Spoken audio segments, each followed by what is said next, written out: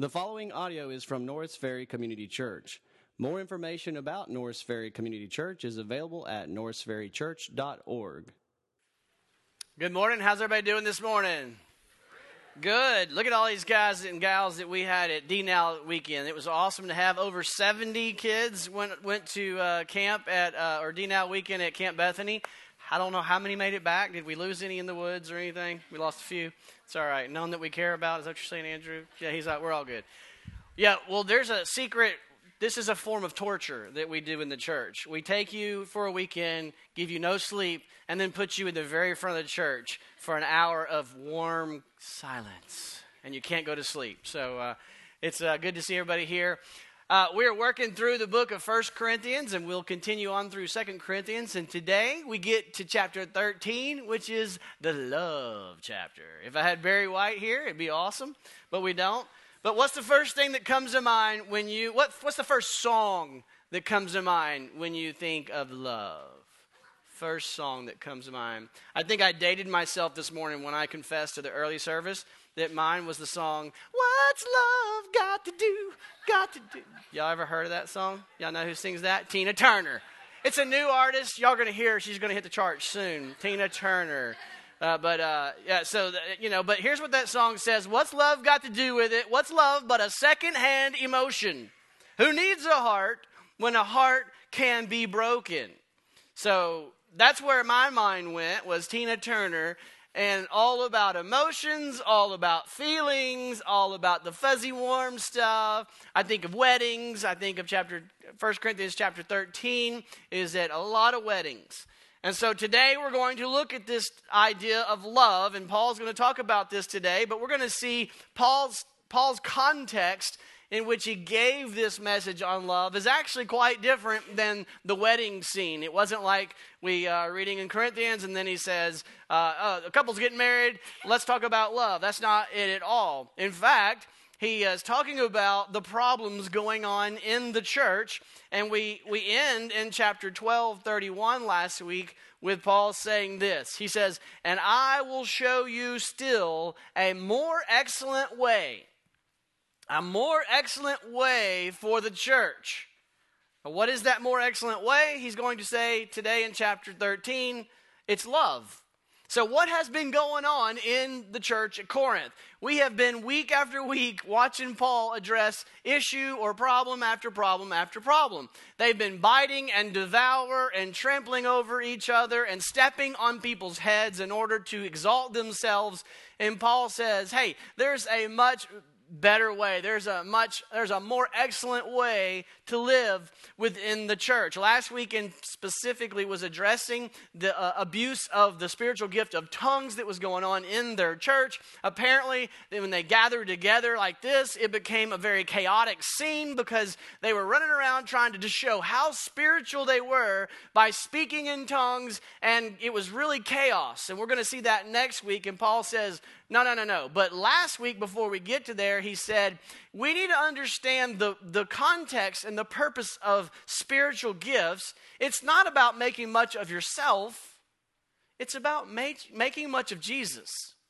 And as I studied last week's text, I don't think it really came through enough. I want to just, again, emphasize what Paul was saying was that his emphasis wasn't on each one of you has a gift, and you need to figure out your gift and be your truest self. I mean, that's so individualistic. I'm not saying that that's bad, but his emphasis was on Jesus. That he was saying that the most important thing that the body of Christ needs, the greatest thing for the common good of the body of Christ, is for Christians, for this church, to see Jesus. And the way we see Jesus is when we are all living out the life of Jesus in and among ourselves, when we're using our gifts. And I like to think of gifts bigger than just this list of 13 things that you can have, and if you don't have one of these 13, you're like, well, what's wrong with me? Well, it's not that.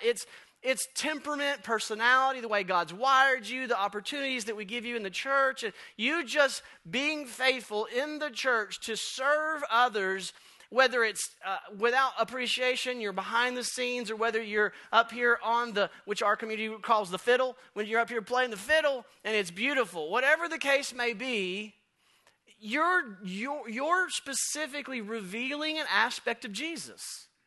That when you do what you do and we all start doing it together, it's kind of weird and creepy, but I kind of picture it as a hologram, like Jesus starts to show up. Because when you do that, you're showing a unique attribute of Jesus. And when you do that, you're showing a little different angle and characteristic of Jesus. And when we're doing what God's called us to do, as it says, he gave each one of us a role to play to reveal Jesus, because that's what the church needs. When I preach a sermon, it should be showing you Jesus. When we sing songs, it should be highlighting Jesus. When you serve, the way you serve and the way you bring organization to chaos, or the way you bring cleanliness and holiness, it should magnify Jesus. And when we're all doing that, we see Jesus. And Paul says that's the greatest need of the church. That's the greatest gift to the church, is that we see Jesus. And so he said, that's what you need to understand. And then today he says, I want to show you a better way to live in the church. A different way than the way the church in Corinth had been living, is that they had been biting and devouring and being selfish and self-exalting and concerned about making themselves look good. And Paul says there's a better way, and that way is love. And so we're going to look at love today. And the context is much different than a wedding. It's the scene of a church with a lot of issues going on. Now, my community group, most of them were in the first service, but those who are in here today, I want you to pay careful attention. My community group gave me a lot of grief last week. Lana, hey, there's one right there. I should ask them all to stand up just to put them on the spot. They gave me a lot of grief. They're like, I couldn't follow your points last week. See, when you're the pastor and you're leading a group that discusses your own message, it's always interesting. What'd you think about the message? It better be good. But they were like, I could not follow your outline. I got confused. So here's what we're going to do today. And Lana always wants to know the title. So here's the title, Lana. Love the Better Way. So write that down on the top of your notes. Love the Better Way. And we're going to have 3 points, Lana. The first point is demand. The second point is description. And the third point is duration. I'm not being very loving in my message on love. So let me ask the Lord to help us be loving. Lord, thank you for this church, and we thank you for the opportunity to study your word. I pray, Lord, that you would help us to understand. I pray that my community group will understand this message. And we pray that you will just be with us and help us to take your word, your truths that you revealed to us through your scriptures, and that your Spirit will genuinely apply it to our hearts. Because I sincerely pray, all kidding aside, Lord, we really do want to be the most loving place on the planet.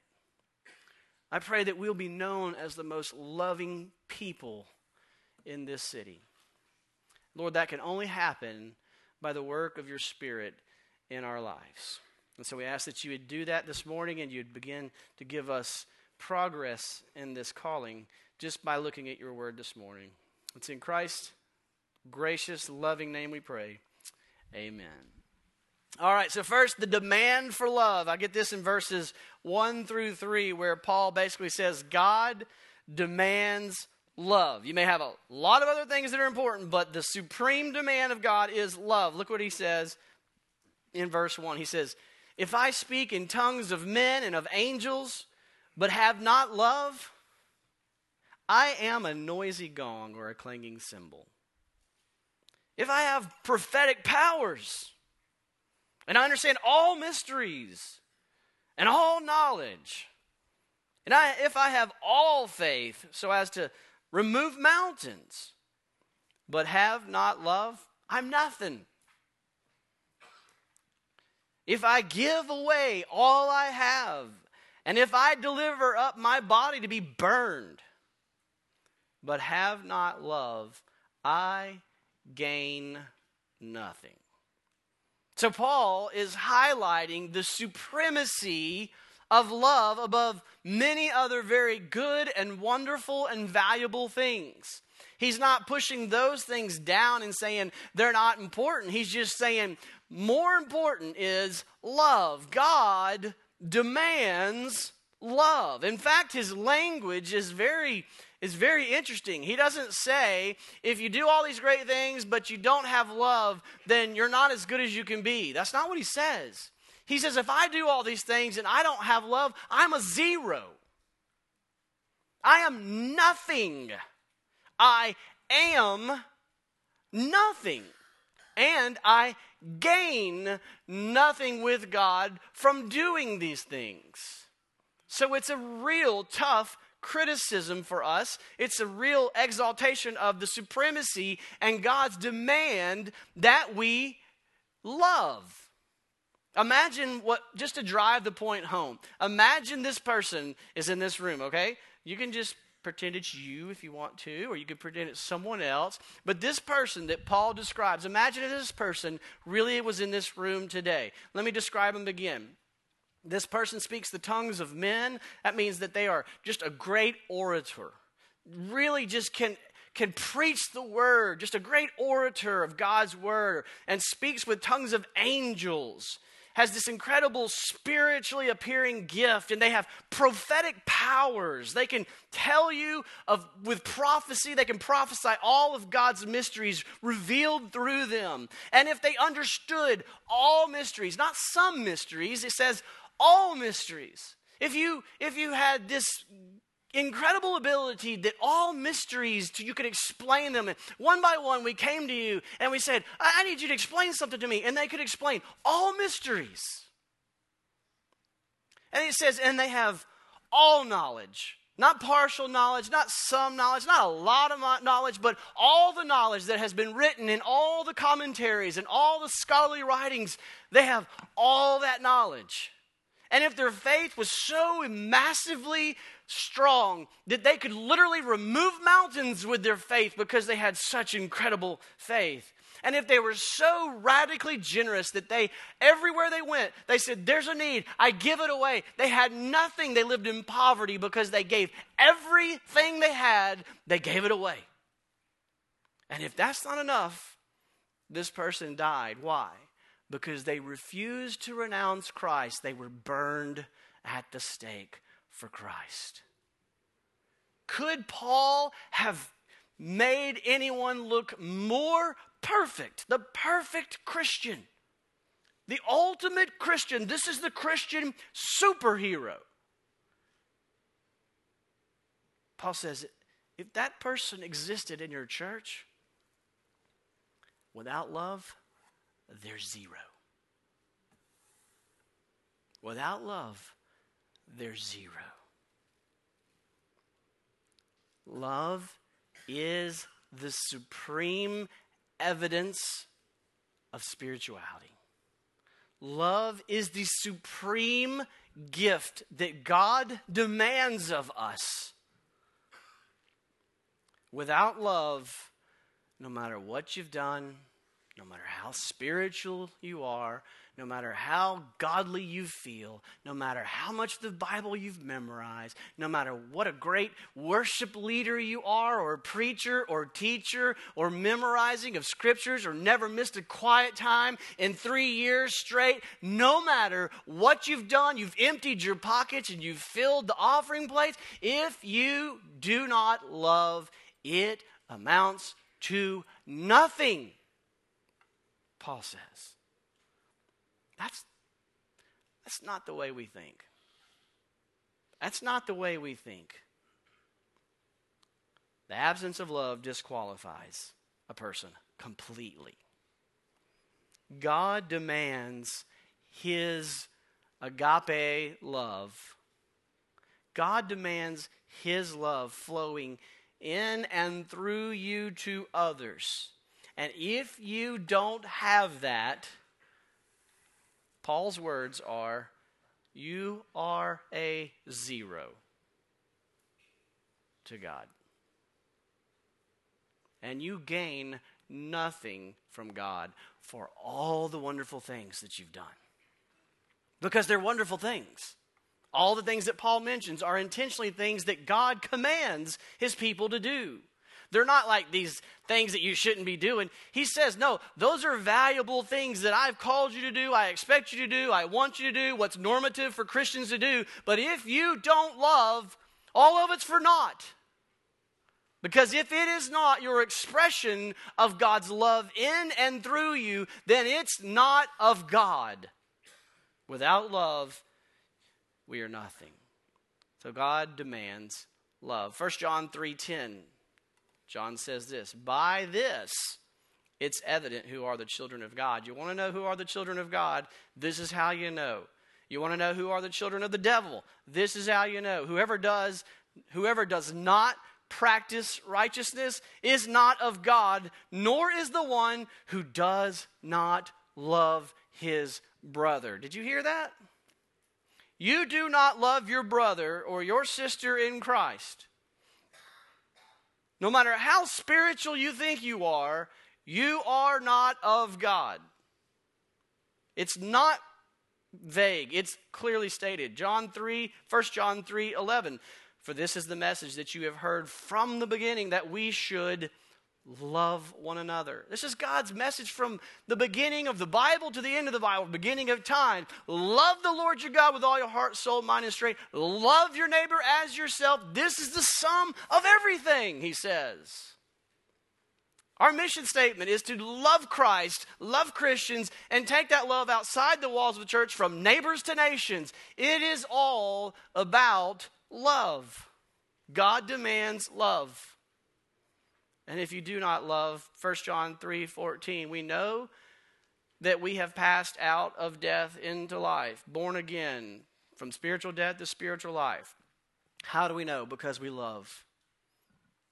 Because we love the brothers. And who does not love abides in death.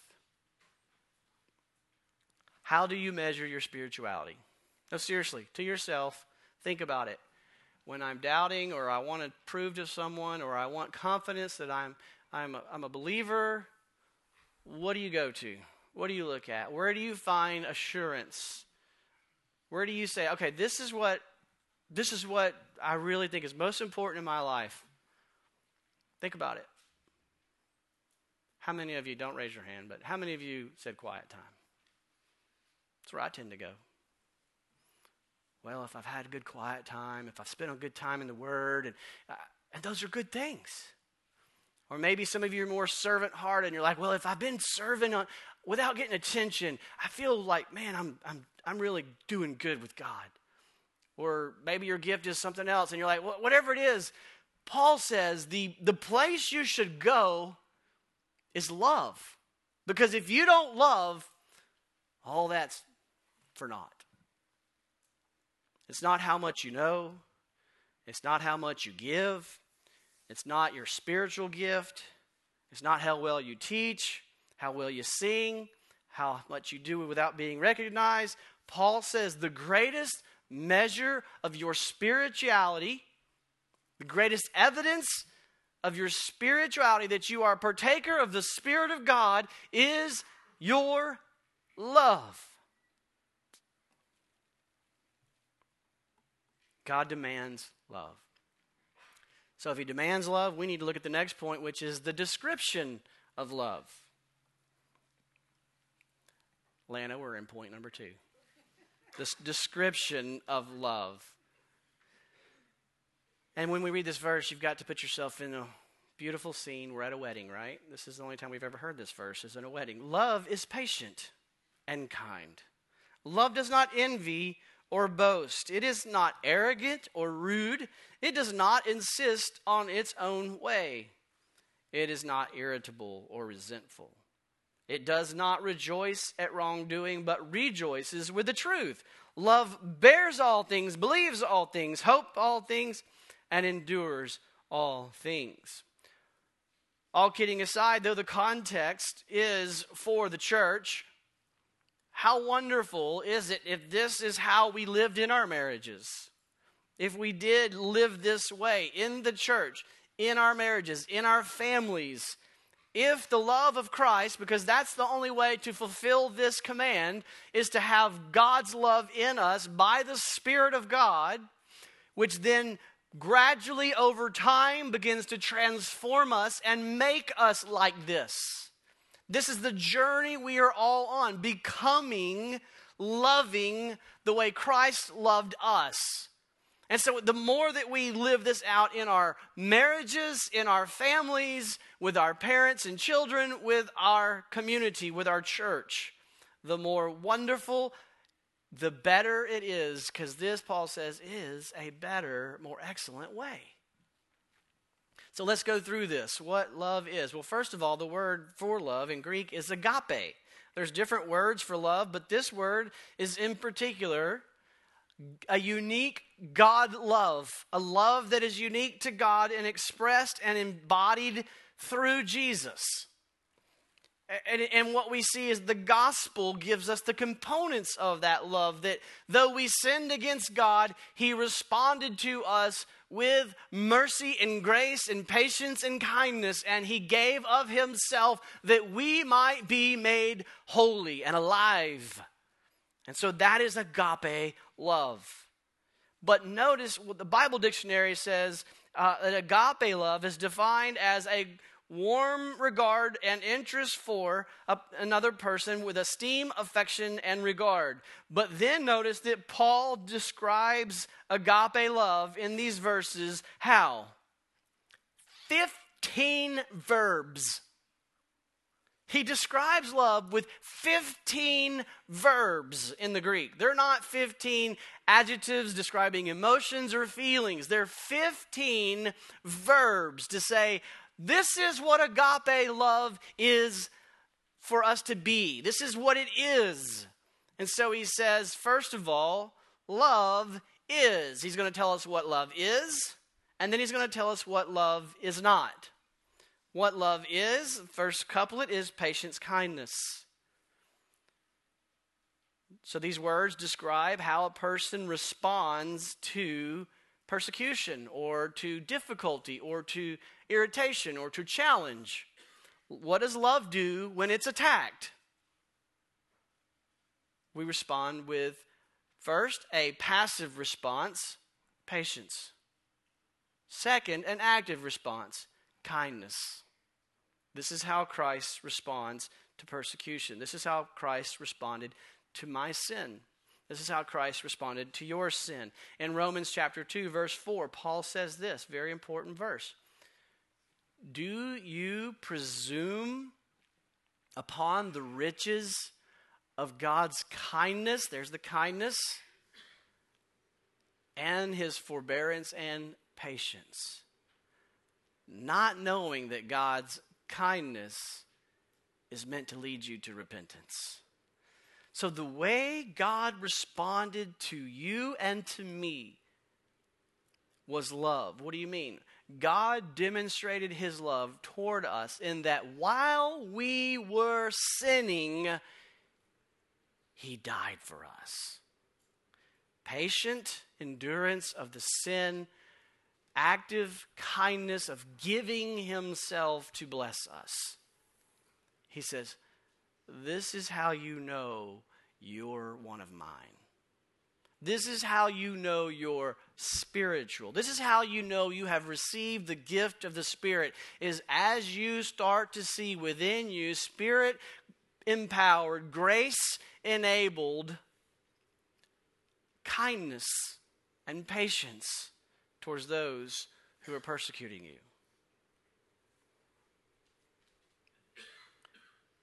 Love is kind and patience. God did not give us the judgment we deserved, and God calls us to exercise a similar love for others. But it's only possible by the Spirit. It's not something we do. You don't just white knuckle it. You don't just grin and bear it. You don't fake it. You pray. You do spiritual warfare. You go to the Word of God. You pray God to work on your heart. You ask the Spirit of God to give you this kind of patience and kindness, to give you the grace to treat others the way that you have been treated. It's just part of what God's called us to grow in. But this is what we need to focus on. This is why we read the Word. This is why we worship. This is why we come to church. Because those good things help us know Christ, and to know Christ is to love Christ, and to love Christ is to have his love overtake us and flow through us. But to do all those things without love is for naught. So next, Paul gives us 7 verbs that tell us what love is not. And all of these verbs seem to be addressing the exact negative behavior he saw in Corinth. So basically he's going, hey church, there's a better way. It's love. You want to know what love is? It is kindness and patience toward each other when you're being attacked. You want to know what love is not? It's not what you were doing last week. It's not what you were doing this week. It's not what you did when you did this. What y'all been doing, that ain't love. Love is not the way you are living. And I've got a better way. Let me help you understand what love is. Love does not envy or boast. That's what they were doing. They were filled with envy and boasting, and that's why they were abusing the spiritual gifts, especially the certain sign gifts. They wanted to show everyone just how spiritual they were, and then people were envious of others' gifts, and so it was creating this terrible factions and divisions in the church, and that's what Paul has been preaching on, saying, guys, this is not the way God wants you to live in the church, because love does not envy or boast. And you may have all these spiritual gifts, but if you don't have love, then you're zero. It doesn't help you in any way. You gain nothing from God. So Paul exhorts them, love does not envy or boast. He continues in verse 4, it's not arrogant or rude. The arrogant word means to be puffed up. The rude word means to behave in a shameful manner. Perhaps he's addressing the ones that we saw a few weeks ago, the ladies, the women who were expressing their freedoms in a way that brought shame to their husband and shame to their families. And he's saying, that's not love. Yeah, you're free to do that, but that's not love. That's not what love does. That's just arrogant and rude. It says to us that you can't be rude in the church. You can't be rude to people and think you're okay because you know a lot of Bible.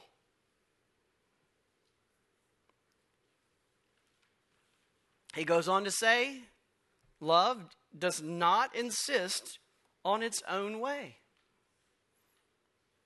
Remember the freedoms that they've had, and they've been insisting, well, I'm free to do this. I'm free to go to the temples.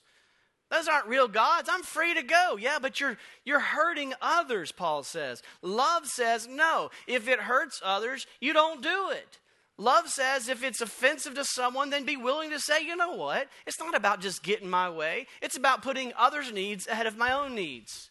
Why would I do that? Because that's what the Spirit of God did for you, and that's what He produces in you. A willingness and a desire to put others' needs ahead of your own needs, to sacrifice for the good of others. Love is not easily angered. This is the idea of not being irritable. I don't know a specific example in Corinth, but I can give you a specific example from my life, moment by moment. Anytime you want to know what irritability looks like, just watch me. To be quick to anger, to be irritable, it's not the fruit of the Spirit. That's fruit of the flesh. And God says that there's a better way to live than that. Love is not resentful. The Greek word behind resentful literally means to think upon or dwell upon the evil. He's saying love does not dwell on the evil. Love does not dwell on the evil that has been done against you. That only leads to unforgiveness, anger, malice, a hardened heart. In 2 Corinthians 5:9, we are told Christ did not count our sins against us. Praise God, He does not dwell on the evil we have done against Him. They're covered in Christ. How are they covered in Christ? He voluntarily laid His life down that we might be forgiven. That's love. Continuing in verse 6, it does not rejoice at wrongdoing, but rejoices with truth. Love always chooses God's side. Doesn't choose the side of evil, always chooses the side of right. And this could be in large-scale societal evil, whether it's injustices or criminal behavior, or more personal forms such as gossip or taking pleasure in someone else's failures. That's not what love does.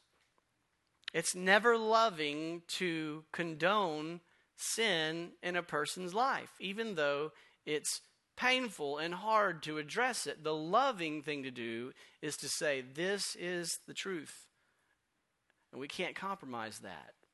The truth is not up for debate. We must speak the truth. But Paul says, speak the truth in love.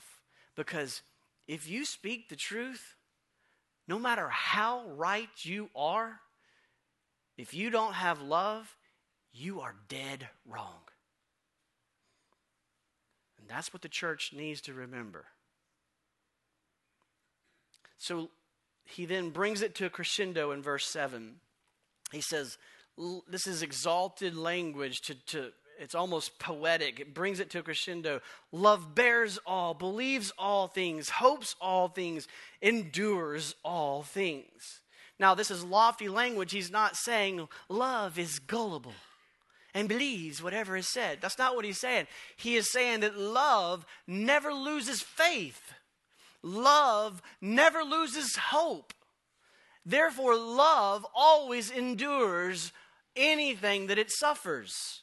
That's important. Did you hear what I'm saying? That love endures a lot and is able to endure as love continues to have faith and hope. So we have three things: faith, hope, and love. And then Paul says these three things are very important.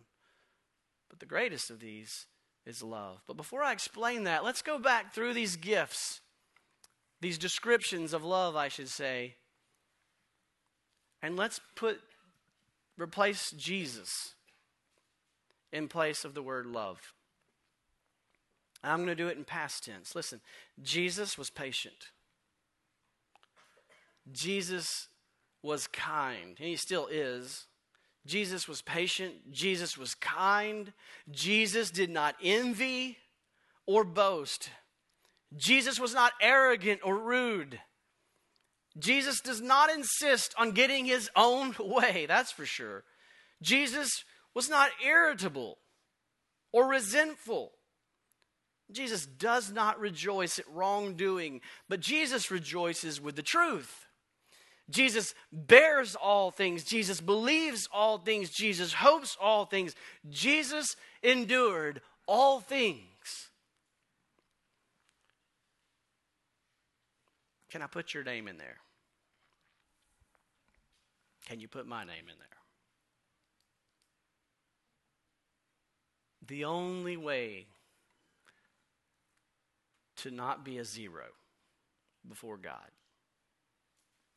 is to say, I'm taking you at your word. You promised, God, you'd give me credit for Jesus' righteousness. You're giving me credit for the way he loved. You counted me as loving like that, though every day I fail and fall short. That's grace. That's the gospel. And so if you don't have that, you gain nothing with God by giving everything away. You gain nothing with God to spend your whole life stamping out poverty and injustice. You gain nothing with God, no matter how beautifully you sing or how educated you are in the Word or how much you've memorized or how much you know or how well you teach. If you haven't experienced the inpouring of God's love by the Spirit of God that is transforming you into this and that gives you full credit for Christ's love and righteousness, then it's all for naught. So we clearly have opportunity to confess and repent this morning. It brings such depth. Instead of being this fuzzy, warm atmosphere at a wedding that brings us this joy, it is ripping me in half. And that's what Paul wants to do. He wants to humble us and say, I need God to work in and through me. Only by receiving Jesus by faith can we be filled with His Spirit and begin to discover how to love this way. So God demands love. We've seen the demand for love. We've seen the description of love. And Paul ends with this duration of love. In this final section, Paul exalts the supremacy of love. He says it never ends. He says faith is important. Hope is wonderful. And love, but he says in verse 8, but love never ends. Everything else does. He says, as for prophecies, they'll pass away. As for tongues, they will cease. As for knowledge, it'll pass away. For we know in part, and we prophesy in part. But when the perfect comes, meaning Jesus returns, the partial will pass away. So here's the premise to think about, to understand these verses that we're getting into. In verse 8 through 13, here's the premise. To know Jesus is to love Jesus. To the extent that you know Jesus, you will love Jesus. So here's what he does. He says, right now, we know Jesus in part. But then, when he returns, we will know him fully. And so this makes sense of the spiritual gifts that he's been talking about. The spiritual gifts were given why? To know Jesus. To manifest Jesus in our midst. When we come and we hear the word of God preached, it better be exalting Jesus. When we sing together, the songs, the lyrics, the way we do this, it should be helping us know Jesus. The way you serve and teach the children, you're helping them know Jesus. The way you humble yourself and serve coffee or change filters or light bulbs or take out trash or change the slides or adjust the lights or the music or the sound, you do it in a way you are revealing Jesus. The way you act in your community group, you're showing people Jesus. Different aspects, different angles on a diamond on the glory of Jesus is revealed more and more as we display him, because we need more of him. We don't know him fully. That's why we study the word. That's why we sing. That's why we memorize the word. Not to gain something, but to know Jesus. Because now it's partial. We don't fully know him. But when Christ returns, there will be a new heavens and a new earth, and he will eliminate all of his enemies, and all that will remain, all that will dwell on this new heaven and new earth will be Jesus with his people. And the veil will be removed, and the scales will fall off, and we will see him in all his glory. And we will be overwhelmed as we know him. And as we see the glory of God, who created the foundations of the world with the power of his word. And we will love him. We will love him fully and completely with every ounce of our being. Therefore, we will be perfectly patient, perfectly kind, perfectly merciful, forgiving and gracious, and all evil will be forgotten, because we will fully know him and fully love as he has fully known us and fully loved us. That is a profound concept. That Jesus knows you fully. Do you live with a little sense of fear that if I was fully known by everybody, they would not love me? If they really knew me, God knows you and he loves you fully. And one day, you will know him fully, and you will love him fully. So now we're like elementary love, elementary education, elementary sermons, elementary prophecies, elementary tongues, elementary gifts is what he says in verse 11. When I was a child, I spoke like a child, I thought like a child, I reasoned like a child. But when I became a man, I gave up childish ways. When Christ returns, we won't need to be this elementary giftedness that we have now. We will be fully matured. He says the problem is right now we see not the person himself, but we see like a reflection in a mirror. The Greeks were inventing the mirror and they were perfecting the mirror at this time. They're very proud of the mirror. And Paul says, you don't understand. To know Jesus one day is to see his presence versus just seeing a reflection of him. It's like for us saying, I don't want just a picture of Jesus. I want Jesus. And he says, that's coming. And when you get that, oh, glory, you're going to love him fully. But now, I only know in part. Then I shall know fully, even as I have been fully known by him. Conclusion, summary. So now, faith, absolutely. Hope, yes. Love, yes. These three abide. But the greatest of these is love. Now you go, wait. How can that be? He's minimizing faith and hope. Everything is hinders. It's standing on the foundation of faith. And he just said that love is greater than faith. He's not talking about an emotion. He's saying that you only need faith when there's unknown, when there's uncertainty. Hebrews defines faith as being certain of things unseen. And so for now, we don't know everything. We can't see everything, so we need faith. Hope is remaining steadfast in the face of doubt and doubting promises. And he says, that's good. You need hope. You need confidence in the face of uncertainty. But one day, when Christ is here with us, there will be no need for faith because our faith will be sight. He will be there. There will be no unknowns. There will be no unseen. There will be no doubt. Christ will be present and we will know him fully and we will love him fully. And so when faith and hope go away, there will be nothing but the fulfillment of faith and hope, and that is loving Christ fully. Isn't that glorious? So having said all that, I come back to the early question. What do you point to say, I am spiritual? Is it a spiritual gift? Is it what you put in the plate? Is it how much Bible you know?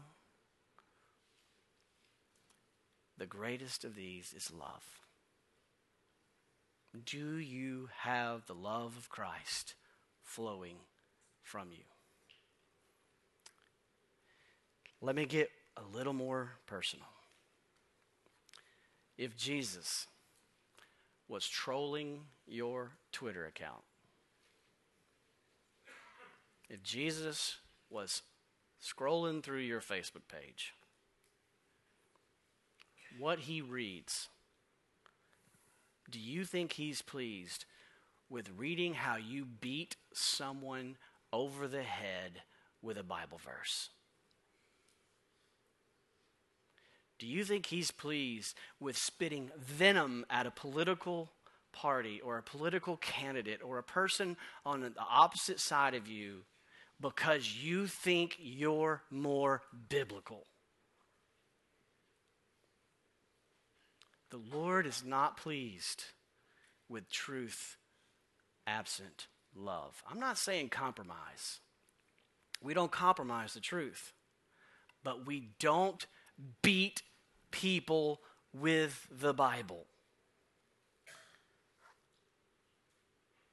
No matter how right you are, if you say it without love, you are dead wrong. I don't want that for us. Jesus doesn't want that for us. Jesus wouldn't post like that. He met the woman in the city that was cast out for her sin, and he spoke the truth, but he did it with love. May we be the most loving people on the planet. May we have the most loving post. Stand for truth, but please do it with love. Father, I pray that we will be loving. We can only do this by your grace. We can only represent you as we know you. And we know you through the things that we do up here, like reading your Bible and praying and seeking you and singing about you and serving. And as we do that, Lord, I pray that your Spirit would work on us and make us like you, patient and kind, and gracious, merciful, slow to anger, slow to speak, not trampling, not resentful, but that we would die to self to serve others, speaking the truth with great love. Lord, we want this place to be loving, so that your glory, your love, so that people see you and want to come to know you. Lord, we know that nobody comes to faith by us beating over the head with truth, but like you saved us, you were kind and merciful to us that we might repent. So I pray, Lord, in this highly charged political climate, that we would be kind, patient, that people might come to know you as Savior. It's in Christ's name we pray. Amen. Thank you for listening to audio from Norris Ferry Community Church, located in Shreveport, Louisiana. Feel free to make copies of this message to give to others, but please do not charge for these copies or alter the content in any way without permission. For more information about Norris Ferry Community Church, please visit us online at norrisferrychurch.org.